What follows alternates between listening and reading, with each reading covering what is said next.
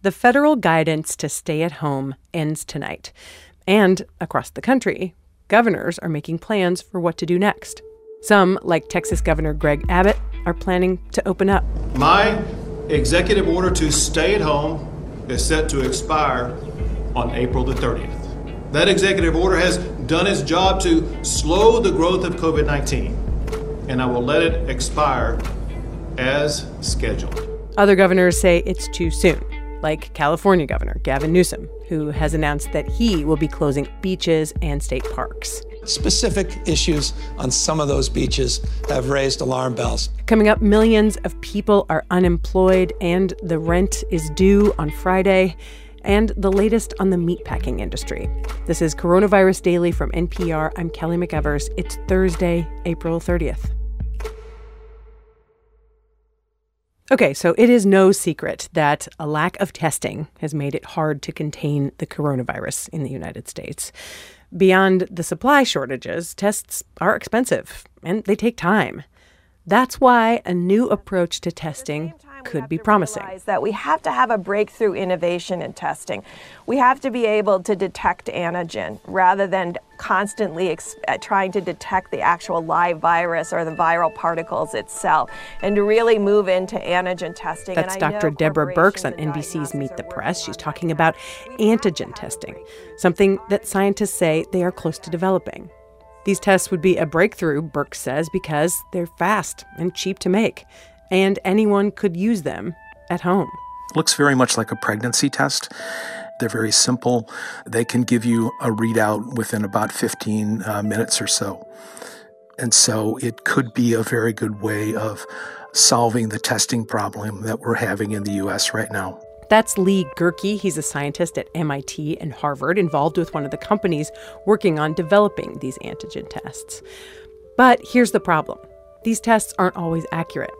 They're already used to test for the flu and strep, and even with those, they miss around 15 or 20 out of every 100 infected people. Jesse Papenburg, an infectious disease expert at McGill University, says that's why we might not want to rely on them to make big decisions. If you're using this test to screen people to make sure that they're not infected and then they can, go back to work and things like that, then you'd be giving people the message that they're not infected when actually they are, and therefore transmitting. What's next is more research and standards for how to use an antigen test. We've got a link to NPR health correspondent Rob Stein's full reporting on this in our episode notes.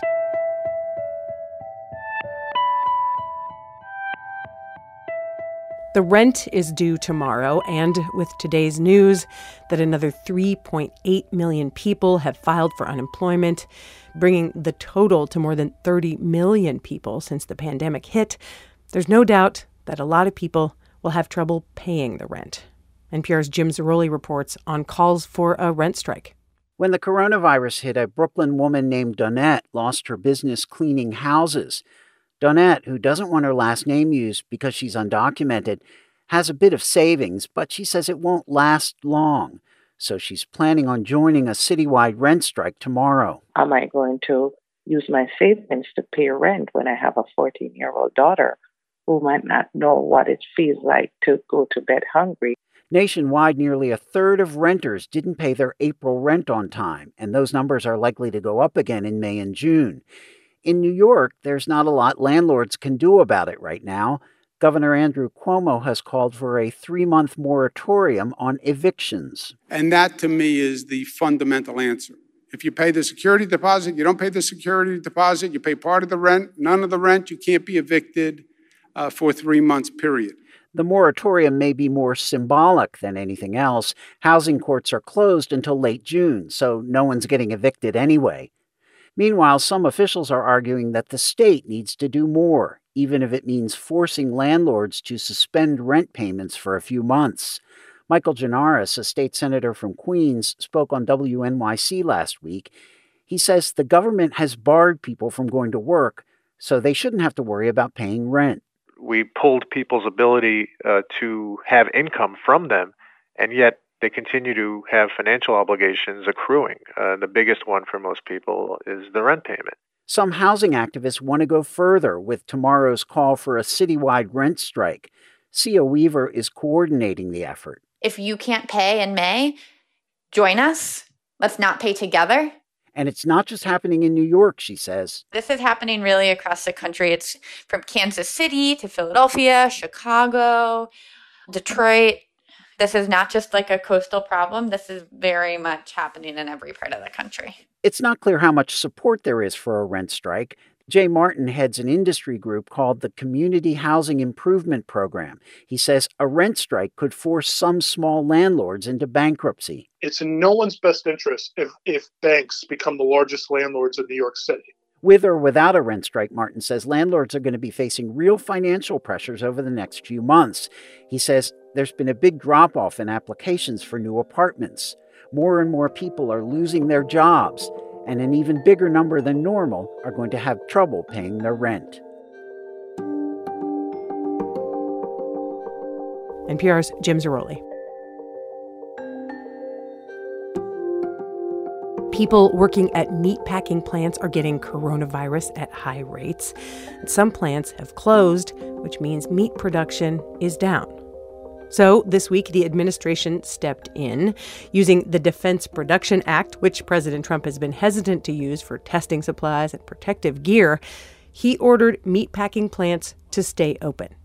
And he said he would protect companies from getting sued. We did a great thing last night, using the powers that we have to make sure that the processors and all of the delivery of our food chain, that it was protected and safe. And some workers are pretty unhappy about being forced to go to work. In Nebraska, 2,000 workers walked off the job. And many people say the meat supply isn't in serious danger anyway. The U.S. produced so much pork last year, it was able to export 30%. This all means the future is unclear for this industry, as Frank Morris of member station KCUR reports. Minnesota hog farmer Mike Patterson is in a tight spot. We just physically can't house all those animals. There's just no place for them to go. His barns are chock full, and modern production agriculture is precise. Imagine a conveyor belt. And on Patterson's farm, about 330 full-grown pigs need to get off the end of that belt each week to make room for 330 more coming in the pipeline. Problem is, the COVID-19 outbreak closed the packing house that normally buys Patterson's animals more than 2 weeks ago. Essentially, we're just running out of space and running out of time. And at the end, disposing of the animals through a depopulation is the final and only choice we really have. Disposing of healthy animals is now a daily fact of life on hog farms in the upper Midwest. This is really a crisis with lots of hard decisions they have to make. David Anderson, a livestock economist at Texas A&M, says the pork industry is hardest hit, with nearly 40% of the nation's pork processing capability now offline on any given day. That's driving up consumer prices for some cuts of meat and setting up the possibility of shortages to come. But while many big packing houses are hobbled by COVID-19 outbreaks, some small ones are thriving. This is our blast chiller. So when the meat comes out of the smokehouse, it comes into here. Here at Kurzweil's Meats in Garden City, Missouri, Chris Kurzweil wears a white coat and hairnet, but no mask. Coronavirus infections are low in this mostly rural county, and business here is brisk. It's been very good. We are just busy as can be right now. For one thing, his small workforce is healthy, and Kurzweil says his company was quick to pivot away from restaurant supply to grocery store sales.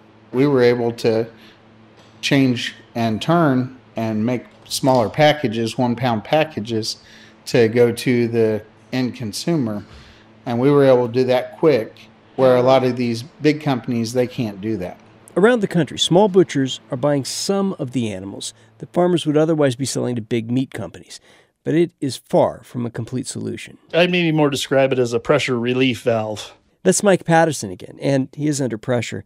He's managed to sell, or give, about 170 of his hogs to local processors and a food pantry. While that beats euthanizing them, it won't pay his bills. And Patterson figures he'll lose close to $500,000 if he can't sell his excess hogs.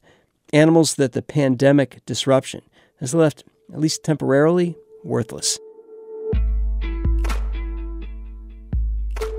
KCUR's Frank Morris.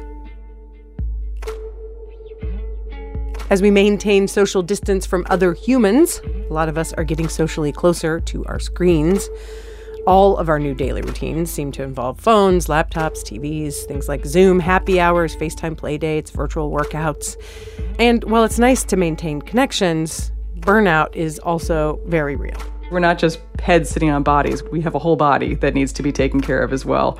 And it's important to take breaks from our screens once in a while. That's Catherine Price, author of How to Break Up with Your Phone. Don't worry, she's not saying screens are all bad all the time.